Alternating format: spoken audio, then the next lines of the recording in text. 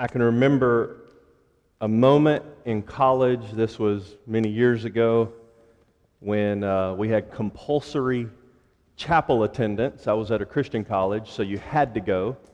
And some of the students' work assignment, a few each semester, was to go to this big auditorium that set maybe 1,000 and to check the empty seats which were assigned to particular students. And if you missed more than so many chapels, then you lost credit for your classes that semester. And so it was compulsory. You had to go. And you could only miss a couple, I believe, per semester unexcused. And I had already used my excuses. So I was a begrudging attender to a compulsory chapel at a Christian college. Translation, it's one of the last places on earth I wanted to be. A guest speaker came, and he started to sing a children's song. At the beginning of his message, he opened with the words of a song that I had heard before, but like many of you, had never really thought about. And he said, right before he began to sing that song, in his opening lines, he said, "When I was a college student, this little song saved me from 1,000 troubles during my college days. Be careful, little eyes, what you see." Do you know this one? Be careful, little ears, what you hear. Do you know this? Be careful, little tongue, what you say. Be careful, little hands, what you do. Be careful, little feet, where you go. That's the beginning line of each one of the verses, but he sang the whole thing. And then the chorus says, "There's a Father up above, looking down in tender love. Oh, be careful, little eyes, what you see." And then the refrain, but he would emphasize it differently each time he got to the chorus. There's a Father up above, looking down in tender love. And then another verse, there's a Father up above, looking down. And then again, there's a Father up above, looking down in tender love. Oh, be careful, little feet, where you go. There's so much wisdom in that little song, and I remember it because, like that guest speaker, this power-packed truth down in that little children's chorus is exactly what the wise sage of Proverbs might have queued up to sing to his beloved son when he was just a little lad, as he would tuck him into bed at night. There's a Father. Son, there's a Father. He's way above you. He's transcendently glorious. You've never had a thought that even comes close to reaching the heights of how above you He is. Son, there is a Father up above. But as transcendent as He is, He's closer to you than you are to yourself. He's looking down on you, not with punitive judgment. There's a Father up above, eminently close to you, looking down in tender love. Therefore, be careful what you do. That would be the sermon in a children's song. The text is Proverbs chapter 15. And as is dangerous to do with the book of Proverbs, I admit, our text really resides in one verse. Proverbs 15, verse 3. Hear the word of the Lord. Proverbs chapter 15, verse 3. The eyes of the Lord are in every place, watching the evil and the good. One more time. The eyes of the Lord are in every place, watching the evil and the good. Let's pray once again for God's blessing. And instead of me filling up the room with noise, Why don't you, in the quietness of your heart, ask God for one thing that you would like for Him to do in the next few minutes that we share together?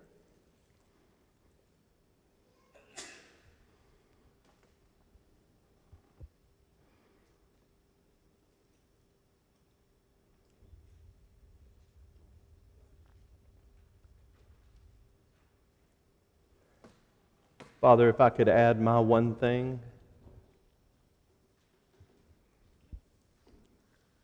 it would be that you would show us all now that you see us all the time. In Jesus' name, amen. As we consider in our big series title, Wisdom for Life, today in the book of Proverbs, we've made our way to the theme of the presence of the Lord. Wisdom is derived from the presence of the Lord. Derived means given to you, gained. We don't have wisdom. It comes to us from outside of us. It's not innate to our nature. Wisdom is not something that you have because you're you or because you've lived long enough. Wisdom is derivative. It's a consequence. And in today's consideration, we want to see that wisdom is a consequence of the presence of the Lord. To be in close proximity to the one who is all wise is where wisdom comes from. To walk intimately with the Lord, intimately in love, a relationship. You can be close to the Lord and unwise.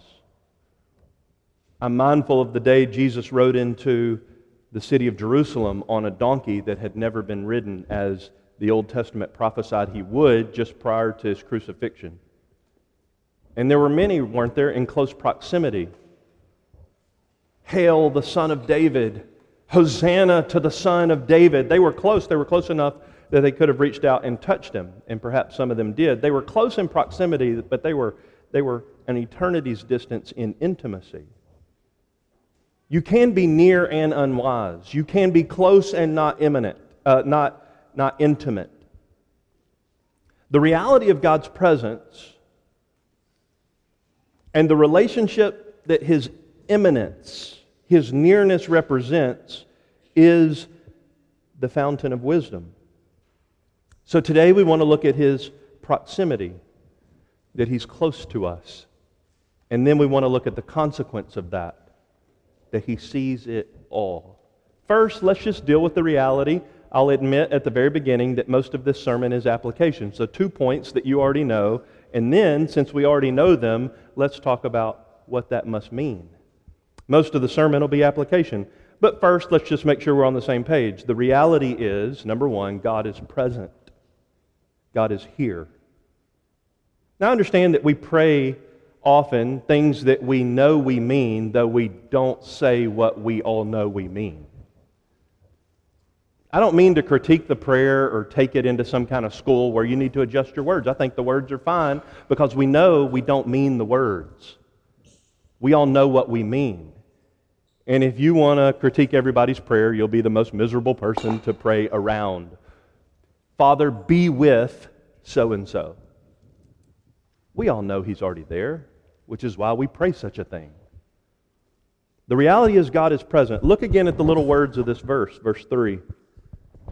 Look at the attribute or characteristic. The eyes of the Lord are in every place. The eyes of the Lord are in every place.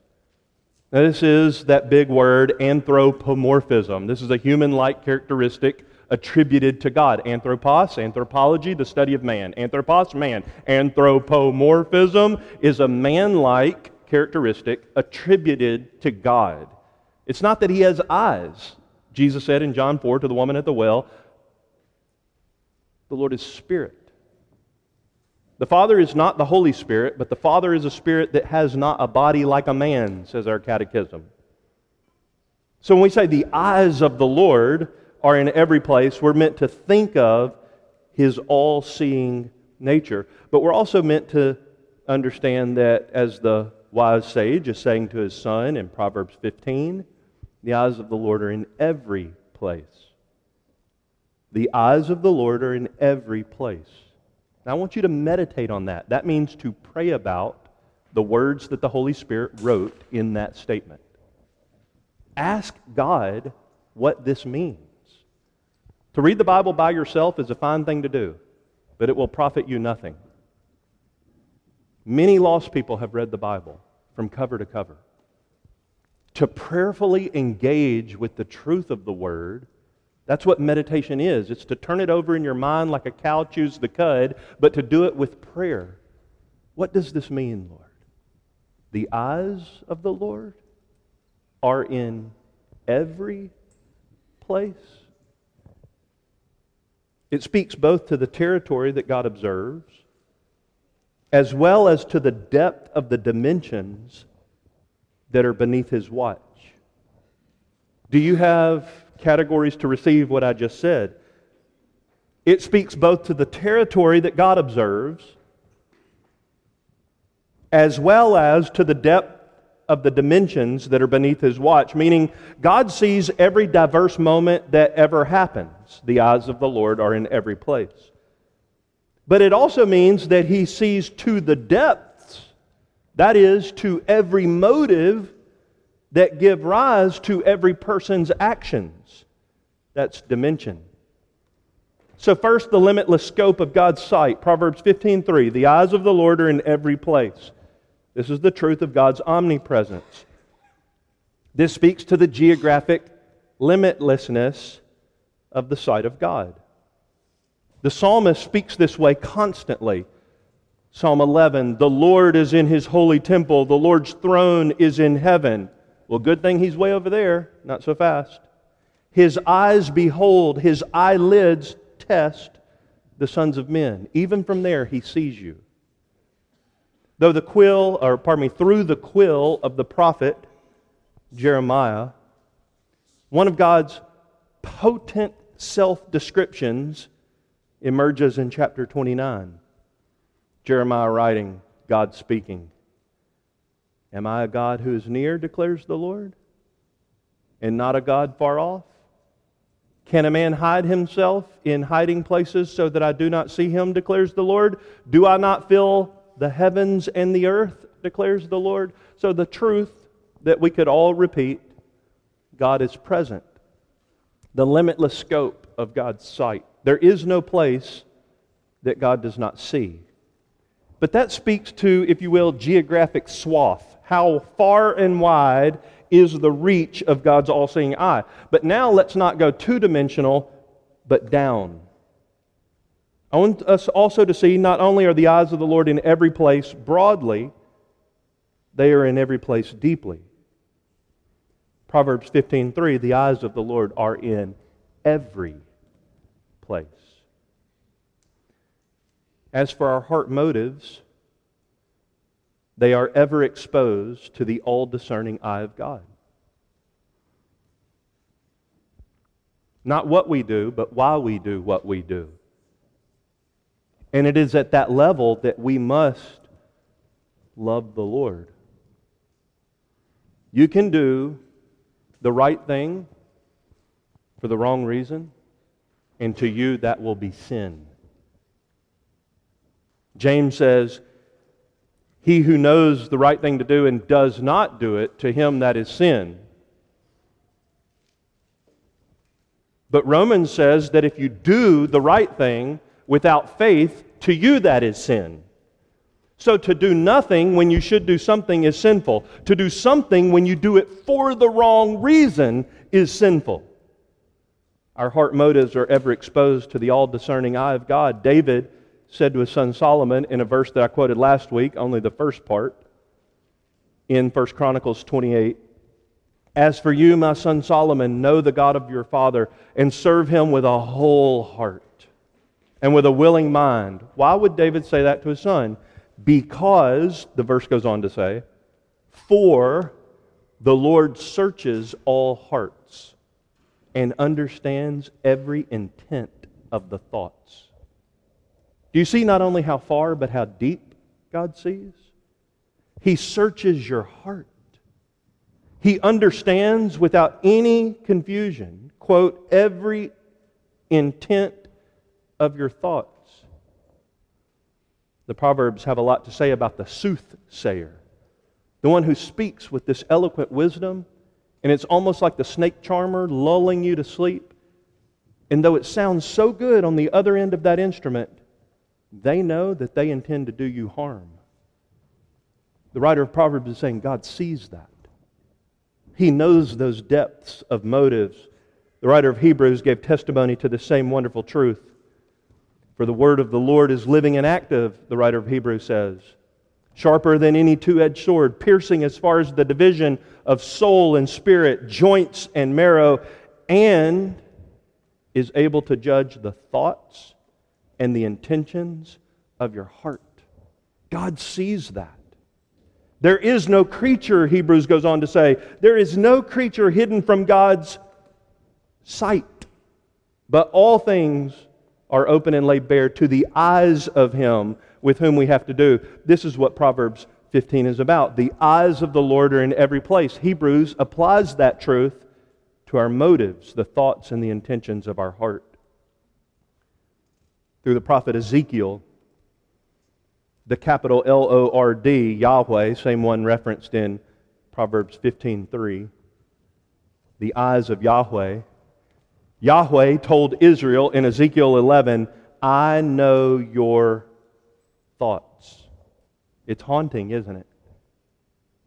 He knows what you're thinking.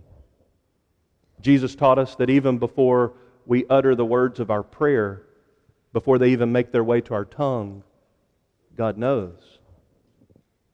The psalmist said in Psalm 139, You, O Lord, capital L-O-R-D, You, O Lord, know my thoughts from afar. So just the fact that God is present. And second and final point before we get to application is there's a result, there's a consequence. The reality is God is with you, deeper than you're even with yourself. He's closer to you than you are to you. He's here. He's always here. He's never not here. That's the reality, but the result is, the consequence is, He sees it all. Verse 3. Look again at the words of this little verse and turn it around in prayer before the face of God who is with you. The eyes of the Lord are in every place. What's He doing? Watching the evil and the good. That's the result. God's eyes are where you are. Is this not both comforting and convicting? Comforting because we can say with the psalmist, where can I go from your spirit? Where can I flee from your presence? If I ascend to heaven, you are there. If I make my bed in Sheol, behold, you are there. If I take the wings of the dawn, if I go to the remotest part of the sea, even there your hand will lead me and your right hand will lay hold of me. So there's comfort here, watching the evil and the good. So if you're one of the many who feel forgotten by everyone in the world, including God, if you're one of the many who feel alone and as a result often fearful, if you're one of the many who experience what seems like unbroken heartbreak, then the Bible's answer in Proverbs and Psalms and so many other texts is look up. Look out. Jesus is with you. There's the comfort. The eyes of the Lord are in every place. In fact, it is to the broken and contrite of spirit that the Lord of Isaiah says, to this one I will look. To him or her who is broken and contrite of spirit and who trembles at my word. God sees you. Through the chronicler, God speaks and says, the eyes of the Lord move to and fro throughout the earth so that He may strongly support those whose hearts are completely His. Do you feel alone or confused? Or at times honestly helpless and not knowing what to do? Take Genesis 16 as a tonic to your soul when there was a pregnant servant girl. who now found herself homeless and wandering aimlessly through an unknown land. And for the first time in any ancient literature, isn't the Bible beautiful? For the first time in any ancient literature, any religious book of any stripe, the deity calls a woman by name. Hagar. Hagar. This is a Christophany in Genesis 16, the appearance of the Lord Jesus. And the Lord says to Hagar by name, name him, this boy, Ishmael.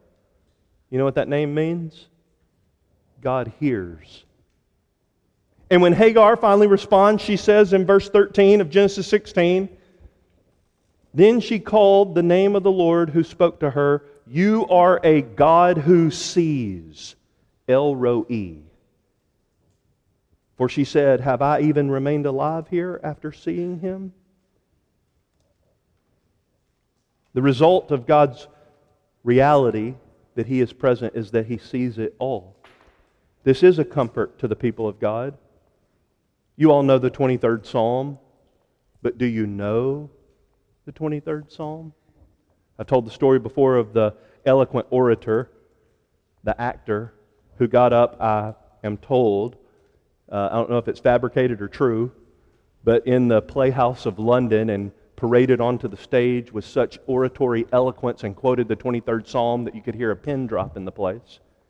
And after the eloquent actor and orator made his way off the stage, out walked a shuffling old pastor, wrinkled and not very eloquent, who also quoted the 23rd Psalm. And when in the first instance you could hear a pin drop in the room, in the second instance there wasn't a dry eye in the house.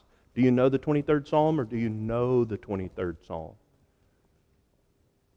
The Lord is my shepherd, I shall not want. He makes me lie down in green pastures. He leads me beside still waters. Go down to verse 4. Yea, even though, do you need comfort, friend? Even though I walk through the valley of the shadow of death, I will fear no evil. Why? For you are with me. There's comfort as a consequence. He sees the evil and He sees the good. He sees where you are, but you have to remember that He also sees where you are not. Because you can't see it doesn't mean He can't see it. Because you're not there doesn't mean that He's not there. There's comfort and conviction from this reality as well. There's no place to hide from God's presence. Pondering the fact that God sees is not deep enough pondering. Seeing is actually not just what He does, but as Hagar mentioned, it's who He is. He is El Roi. So everywhere you're not, God sees that too. It's something that our minds cannot contain. It's beyond us. It's true of God and God alone. So whether you're in the hustling and bustling crowds of the world's biggest cities, like as we're here gathered in this little place today, such a tiny little fragment of the human population, there are, as we are seated here, 24 plus million people bustling around the streets of Shanghai. There's 18.5 million people in Beijing. There's 18 plus million in Karachi, Pakistan. There's over 13 million running up and down the streets of Tokyo and 12 plus million in Mexico City. And what we're saying is God sees them all. He sees where you are and He sees where you are not. Verse 11 of our chapter says, Sheol and Abaddon lie open before the Lord. How much more the hearts of men? He sees it all. Well, there's the entire sermon. So here's the application. The reality is God is with you, and the result is that He sees the evil and the good. So I want you to think with me for just a moment about some of the many applications that come out of this beautiful truth. And I want to begin with the territory of reward and justice. The reward of the righteous and justice for the wicked. Wisdom understands something as a consequence of the all-seeing eye of God. Wisdom understands that you can want a lot of things without needing them. Have you learned the lesson between want and need. We all try to teach it to our children, don't we? I need versus I want. But while we're busy as adults trying to instill these simple truths into the consciences of the little people entrusted to our care, how seldom do we adults delineate and differentiate between what we want and what we need? I want reward for my righteous acts.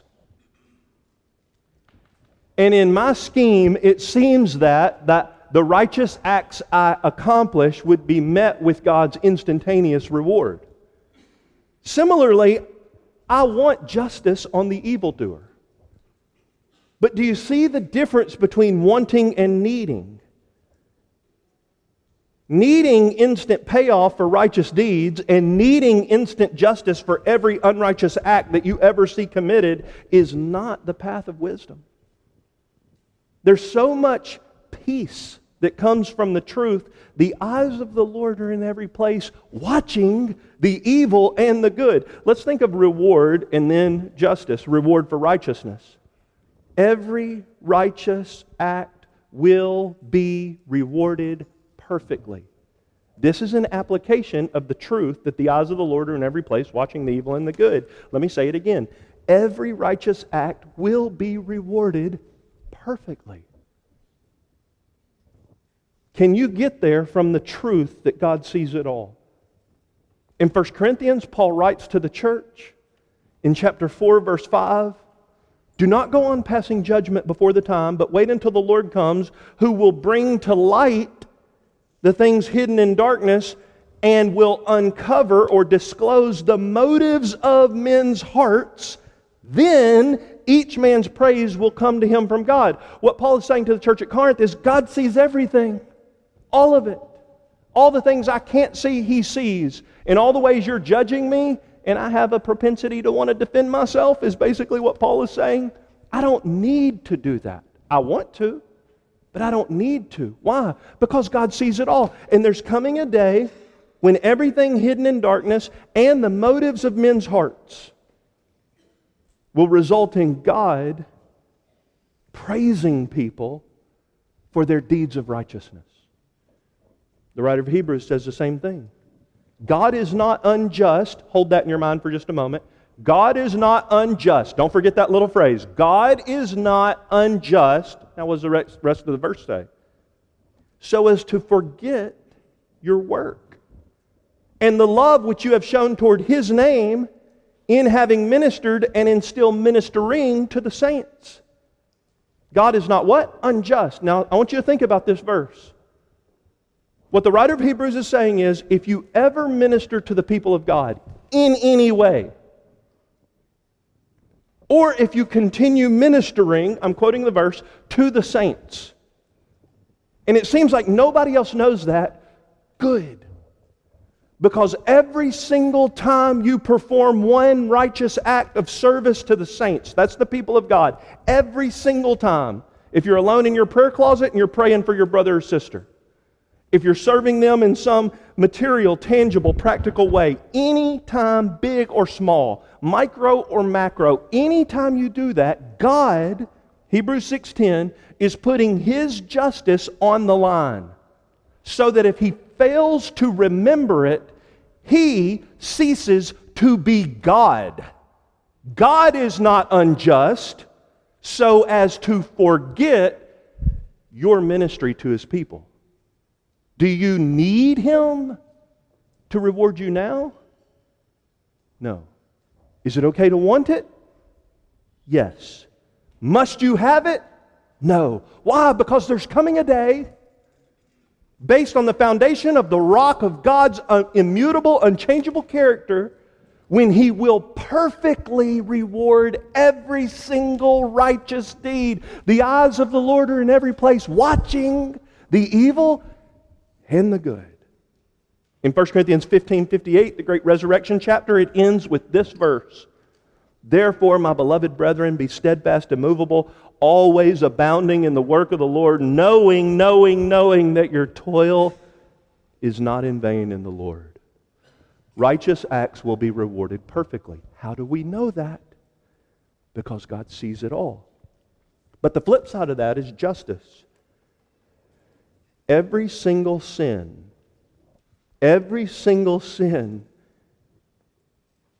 will be punished perfectly.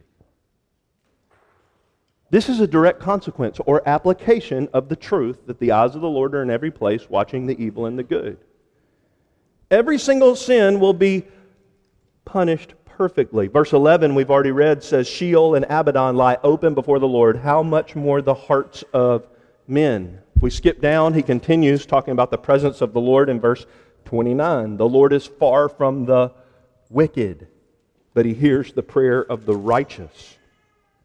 Justice. Here's a direct consequence of the all-seeing eye of God. Do you want justice in this world? You should. Do you want it? You should. Now I'm going to ask you a very tough question. Do you need it? The Christian can say, in a very complex way, depends on how you're asking me that question, yes or no. I do need it. I ultimately need it for God's sake, not mine. Because it is not right. It is not right that God's name be defamed. That's my need. One day I need that because it is right that God uphold His honor. But here's a news flash. We live in such a broken place. This world's going to continue to be unjust until Jesus comes back. But the eyes of the Lord are in every place, watching the evil and the good. We heard in Hebrews that the thoughts and the intentions of men's hearts are filleted wide open in front of the all-seeing eye of God, with whom we have to do. The justice of God is coming. Isaiah 9, He has already come. There will be no end to the increase of His government or of peace on the throne of David and over His kingdom, to establish it and uphold it with justice and righteousness from then on and forevermore. The zeal of the Lord of hosts will accomplish this. That's a verse about Jesus 700 years before He was born. Isaiah 30. Therefore the Lord longs to be gracious to you, and therefore He waits on high to have compassion on you. For the Lord is a God of justice. How blessed are all those who long for Him. There's a connection between He sees it all and every sin will be perfectly punished. Why do you say, O Jacob? Why do you assert, O Israel? My way is hidden from the Lord, and the justice due to me escapes the notice of my God. Do you not know? Have you not heard? The everlasting God, the Lord, the creator of the ends of the earth, does not become weary or tired. His understanding is inscrutable. Every single sin. And I mean the motives in your heart. Every single sin will one day perfectly be punished. Psalm 94, how long will the wicked, O Lord, how long will the wicked exult? They have said, Psalm 94:7, the Lord does not see. The Lord, the God of Jacob, does not pay heed. And then God's done with that foolishness in verse 8. And He speaks in the first person. Pay heed, you senseless among the people. When will you understand, stupid ones? He who planted the ear, does he not hear? He who formed your eye, does he not see? One day, and nobody will be able to stand with you. You'll stand all by yourself before the God who has seen you your entire existence. From the moment of your inception, your conception in your mother's womb, until the day of your final breath, every nanosecond, not only of your activity that you have done, not only the words you have said, not only the ways you behave, but deep down in the recesses of your heart where God alone sees, all of it will be vividly portrayed before a jury. And you will be on trial. And the jury will be made of three: Father, Son, and Holy Spirit. He will not call witnesses. He will not hear arguments. Every single sin must be perfectly punished because God is God. Now, if we stop there with application, this is one of the worst sermons I could ever recommend anybody listen to. You can't stop there. Because God sees, Proverbs 15:3, the evil and the good, I can want reward for righteousness but not need it because I know the day is coming. I can want justice for sin done in the world and big injustices on a large scale. I can want it deeply. I can work for it but not need it because I know the day is coming. But what can I do? How ought I respond right here, right now? A few ways for your consideration. Would you make them a matter of prayer even as I'm talking? Number one, come out of hiding. God knows where you are anyway. Just come out from behind the bushes of Genesis 3. When our first parents went to sewing class and started putting the fig leaves together to cover their shame, they should have just come out from behind the bushes to begin with. God is pursuing you. The eyes of the Lord are in every place, watching the evil and the good. In verse 11, when it says Sheol, that's the netherworld, or Abaddon, that's a place of destruction, even a word used for Satan in Revelation. These lie open before the Lord. How much more the hearts of men? That phrase in verse 11, literally translated, is how much more the sons of Adam, the hearts of men. Adam's sons do what Adam did. When we sin, we hide. There's a propensity in us, in our depravity, to run and hide when we sin. That's an anti-gospel. It's actually a work of false righteousness. It's an attempt to cover our shame and our own power when the right response is, "Oh, son of Adam, come out of hiding. You're no different than any other man. Your heart, as Scripture says, is an open grave before the Lord of hosts. He sees all your sinful decay, and every bit of decomposition from your sin is rising as a stench in His nostrils. He watches your every move, and deeper He sees the motives, Hebrews 4, of your heart." So Proverbs 15:25 says, "The Lord will tear down the house of the proud." Come out of hiding. Like our first parents in the Garden of Eden, can you hear the Lord walking by and calling out your name? Where are you? Where are you? It's not because He's asking from ignorance. It's not that He doesn't know.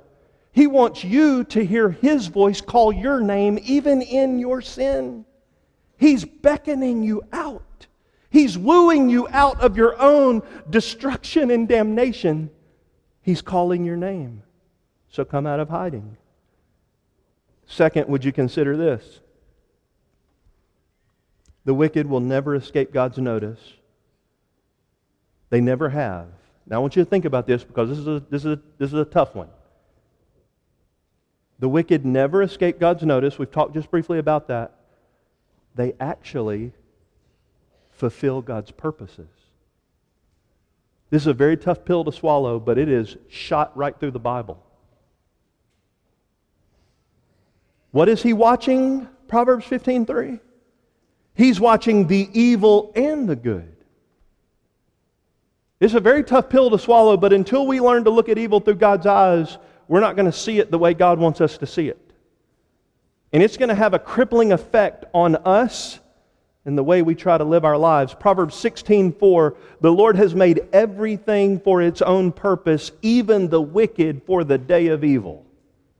Talk about tough verses. I want you to think about this.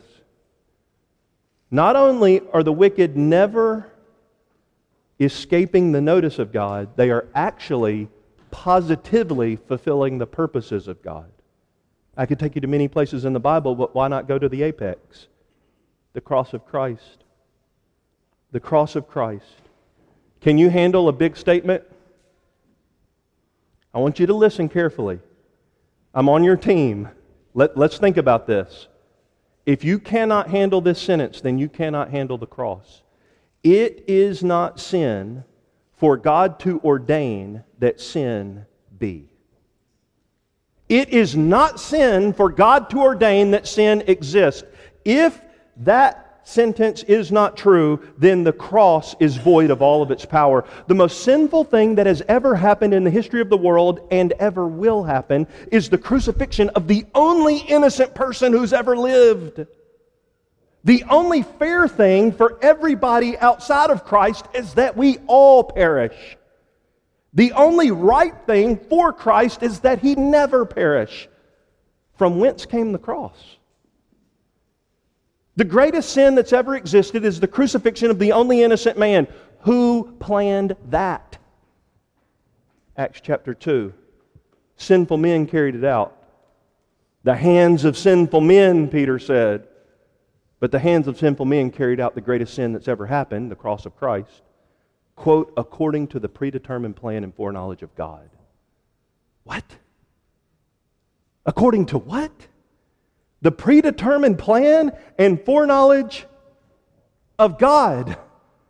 If the greatest sin that has ever happened according to the predetermined plan and foreknowledge of God, then we must be able to put together this phrase again, it is not sin for God to ordain that sin be. So we've got to realize not only do the wicked never escape the notice of God, rather, somehow mysteriously to us, they actually fulfill His purposes. Which is why the blood of the martyrs is the seed of the church. You can't stamp out Christianity. You can hate us all you want to, and Jesus even promised that you would. But you cannot stop God's purposes. There is no dam in the river of the flow of God's good purposes. And you can bring that all the way down to where you live. And I mean your personal life. Now, when somebody's going through a horrific time, the last thing you need to do is quote a bunch of verses to them about how God means good in that. He does mean good, and they might know the verse better than you do. But when they can step back for just a moment and they can see from a vantage point up on a hill overlooking their sorrow and their trouble, especially when it's caused by the sin of others against them, it is true, and they do need to embrace, just like you and I, God causes all things to work together for good to those who love Him and are called according to His purpose. So, first I want you to consider coming out of hiding. God sees you anyway. He knows where you are. He's calling you by name. Second, you can rest assured tonight that the wicked never escape God's notice. They're actually fulfilling His purpose. And third, would you let your heart again be tenderized to the presence of the Lord as a source of obedience and courage in the face of adversity? The presence of the Lord engendering obedience. The presence of the Lord fostering courage to walk with Christ. Your endurance in the faith and mine depends on seeing the invisible God. Is He with you? How did Moses endure ill treatment with the people of God? How did Moses choose to leave the palaces of Egypt and walk through the wilderness with the children of Israel? Hebrews 11. He found courage to endure ill treatment with the people of God rather than to enjoy the passing pleasures of sin in Egypt. He was enabled and emboldened to endure how? Hebrews 11:27, by seeing Him who is unseen. That Christ was with him engendered obedience and courage. What did God say to Moses' predecessor after Moses was not permitted to enter the land of Israel, the promised land, because of his own disobedience and not treating the Lord as holy at Horeb? What did God say to Moses' predecessor, Joshua, as Joshua was preparing to take the people into the land? Have I not commanded you? Be strong and courageous. Do not tremble or be dismayed. How am I going to do that, Lord? Haven't you seen all those giants? Don't you know where we're going? Be strong and courageous. Do not tremble or be dismayed, for the Lord your God is with you wherever you go. Where does courage to walk with Christ come from? Christ. It comes from Him. Latching on to Him. Not showing Him how courageous you are, but trembling like Joshua. Maybe fretting like Moses. Saying, Lord, you got the wrong guy. Haven't you heard the way I stutter and stumble and I can't speak? Go speak to them. But I can't talk. Go speak to them. Who am I going to tell them sent me? You tell them that the I Am sent you. Courage comes from the presence of the Lord. Let your heart be tenderized again. By the presence of the Lord is the source of your obedience and courage. Proverbs says, the name of the Lord is a strong tower. The righteous runs into it and is safe, literally set on high. Finally, number 4, here's our application. Cry out to the Lord. I don't know what you hear when you hear statements like that. Cry out to the Lord for the experience of His presence as your deepest desire and delight. Ask Him. I'm not talking only about the subjective feeling that He's near you, but ask for that too. Cry out to Him for an experience of His presence as your deepest desire and delight. Not to get you out of some trouble so that you can go on living your merry way, which is partly, surely not entirely, but partly why the Lord rarely answers prayers for physical healing. Because when we finally pray, when something hurtful happens, why do we want Him to heal us? Because it sure is inconvenient to go through life with this pain, and it sure would be nice if Jesus would take my pain away so I could go on living life as I had previously done without Him. He's not a means to an end. He's the end in Himself. He's the goal. Cry to the Lord for the experience of His presence as your deepest desire and delight. Oh, for a revival in our day. And I don't mean revival in our modern sense of the use of the word. I mean revival among the people of God, like Exodus 33. Revival like this. Then Moses said to God, do you know this one? Then Moses said to God,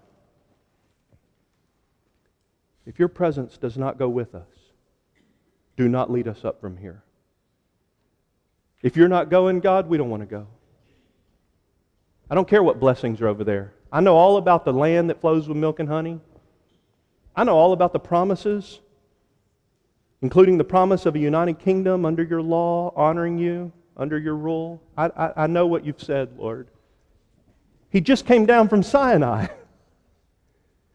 It wasn't long before that he was holding the tablets in his hand that God had etched Himself into the stones. He had just experienced the glory cloud and the trembling. And he says, God, if you're not going with us, don't lead us up from here. Exodus 33:15. For how then can it be known that I have found favor in your sight, I and your people? Is it not by your going with us so that we, I and your people, may be distinguished from all the other people who are upon the face of the earth? You hear what he's saying? God, we've got to have you because there's no other designation that we're yours than whether you are with us. You are the distinguishing mark of your people, not us. We have to have you. Now, it sounds silly to me too, I'll admit it, that there's ever been such a church as 1 Corinthians 14. But surely they exist because God Himself speaks about them. Where it says in 1 Corinthians 14 that when a visitor comes in among you, a guest comes in among you, I've never seen this happen, but I long for a revival like this. And it says the guest falls on their face. If you've been to a service like this, then come find me after, please, and help me to rejoice in the Lord because you've seen it happen. The guest falls on their face and says, certainly, God is among you. Oh, for a revival of the presence of the Lord. Don't lead us up from here if you don't go with us. Oh, for a revival of certainly God is with this people. There's a more powerful example than Moses and the church at Corinth. It's the true and greater Moses. It's the true Israel. We conclude here, the one you know who ever enjoyed the presence of God, the unbroken fellowship of koinonia with the Lord Jesus. Listen to what he said. This is a verse that you should aspire to have etched into your tombstone. He who sent me is with me. He has never left me alone, for I always do the things that are pleasing to Him. John 8:29. He's with me. He has never left me, because I always do the things that are pleasing to Him. Do you know that God will steal away the expression of His presence when you live in sin? Which is why no true Christian, and I'm going to underline true Christian, no true Christian can be sure that they're a true Christian when they're living in sin. God takes away the assurance of salvation as a gift so that you'll come back and seek Him. Why would He assure you in your rebellion? He who sent me is with me. He's never left me alone, for I always do the things that are pleasing to Him. Oh, what sweet harmony, what fellowship, what joy divine between the Father and the Son. It's Jesus, we're told by Peter in Acts 2, who was the one praying in Psalm 16, in your presence there is fullness of joy. Now, while Jesus is the one who can say, the Father's never left me alone, I always do the things that please Him, you do know that there was one fateful day, don't you? The first moment in all of eternity, when the all-seeing eye of God turned His back on the Son. This Jesus, who had always done the things that pleased the Father, had known the joy of unbroken fellowship with the Father and the Spirit from all eternity, including the 33 and a half years of His incarnation. This one who had lived in the aroma of the presence of God, whether He was feeding 5,000 men, or whether He was alone in the wilderness, or up on the mountaintop in the deep of the night in prayer. This one lived in unbroken communion with the Father. There came a fateful day when the Father turned His back on the Son. The Lord of glory, this wise son of Proverbs, who had always listened to his Father's instruction, who had always delighted in his Father's presence, the Lord Jesus was for a moment separated from the presence of His Father. At the cross, God the Father turned His back on God the Son, as God the Son, the Lord Jesus, bore your sins and mine. Habakkuk is right. He is of purer eyes than to behold iniquity. Such a stench of putrid rebellion was placed on the shoulders of God the Son as He hung on the cross that the holy eyes of God the Father could not even turn and look at Him. The back of the Father, the eyes of the Father, turned away for a moment. He was separated from the Father for a moment as He bore your sins and mine. And the promise of the gospel is this: if you will believe that Jesus died for your sins, if you will embrace the risen Jesus as all of your righteousness before God forever, then the great promise of the gospel is this: the Father turned His back on the Son for a moment so that He would never turn His back on you. It's not to an indiscriminate audience that Jesus said, I am with you always, even to the end of the age. That's spoken to His people. That's spoken to the church. That's spoken to His disciples. The true Christian is the one whose heart is resting in Jesus. It's the Christian whose affections are wrapped, W-R-A-P-T, raptured with worshiping desire for the presence of the Lord. The reason we want to be in heaven is because, wait for it, Jesus is there. He makes heaven heaven. Without Him, there would be no heaven.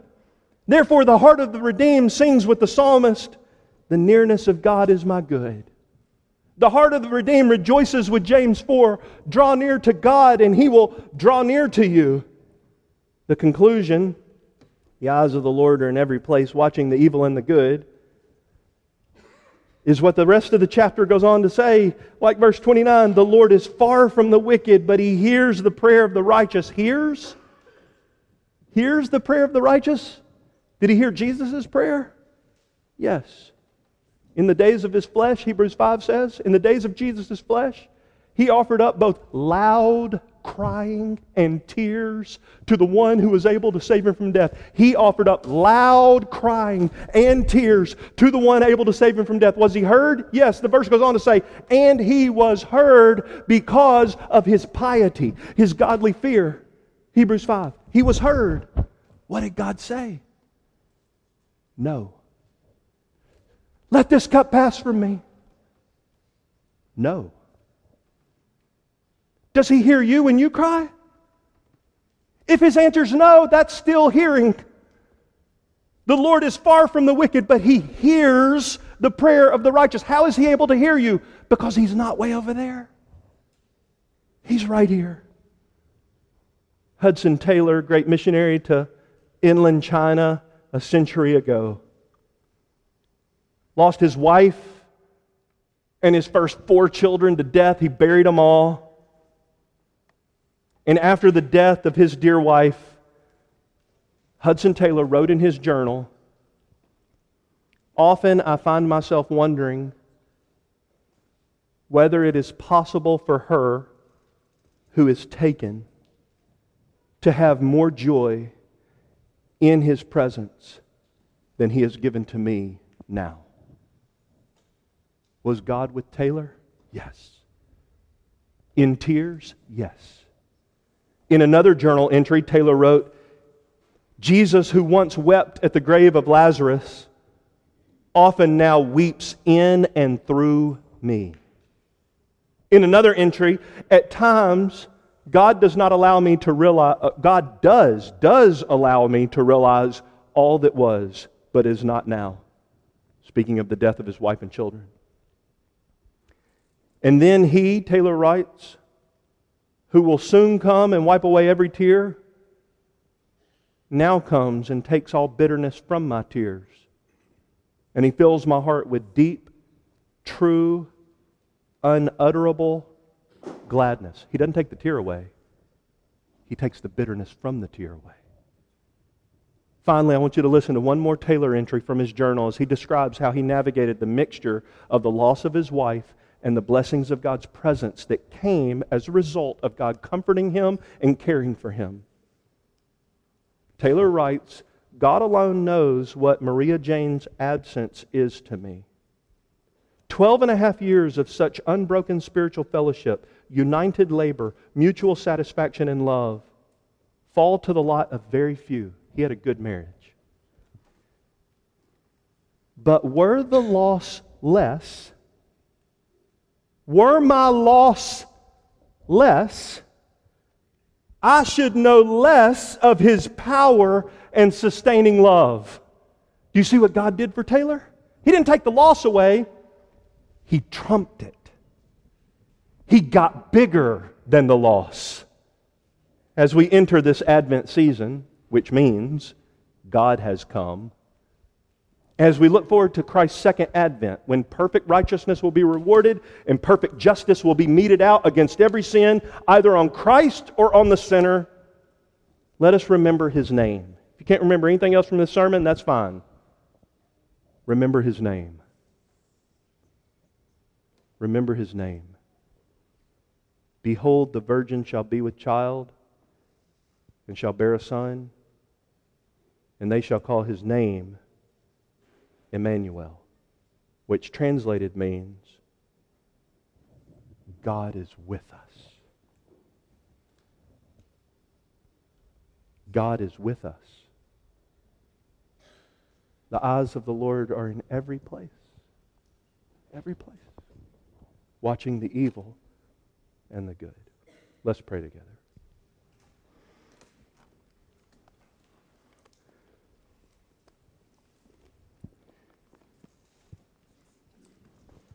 Father, I can think of no more fitting response to a meditation on your presence and your gospel love than the Lord's Supper, where you have promised to be in a special way present with us. Your spiritual presence as we remember through the elements of the bread and the cup the love of Christ. As we hearken back those 2,000 years to the broken body and the spilled blood of our Savior, that is the greatest possible display of your presence. You are with us. You see our need. You came to our rescue. The table is a bold, loud shout that you are with us. But it's also an emblem of the day on the horizon when we will be with you forever. And there will be no break to the enjoyment of your presence. There will be no diminishing of the ever heightened increase of our delight in you. And then the verse will read, the eyes of the Lord are in every place, watching the good. No more evil. No more pain. No more loss. And this table says that day is coming when that same Jesus comes again, who once bled and died, now risen, ascended, and reigning, will soon return. And oh Lord, how I pray that through this celebratory, simple meal, we will all remember your name is Emmanuel. You are God with us.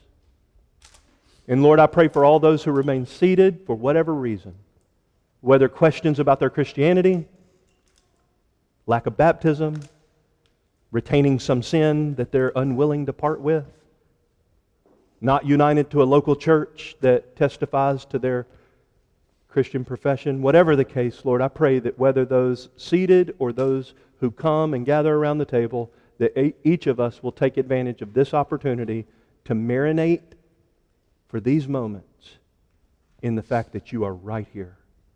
Oh Lord, how sweet and awful is the place with Christ within the doors. Oh Lord, you are wonderful. Thank you for your presence. Thank you for your presence. Thank you for your unbroken, always with us, never forsaking us presence. We love you in Jesus' name. Amen.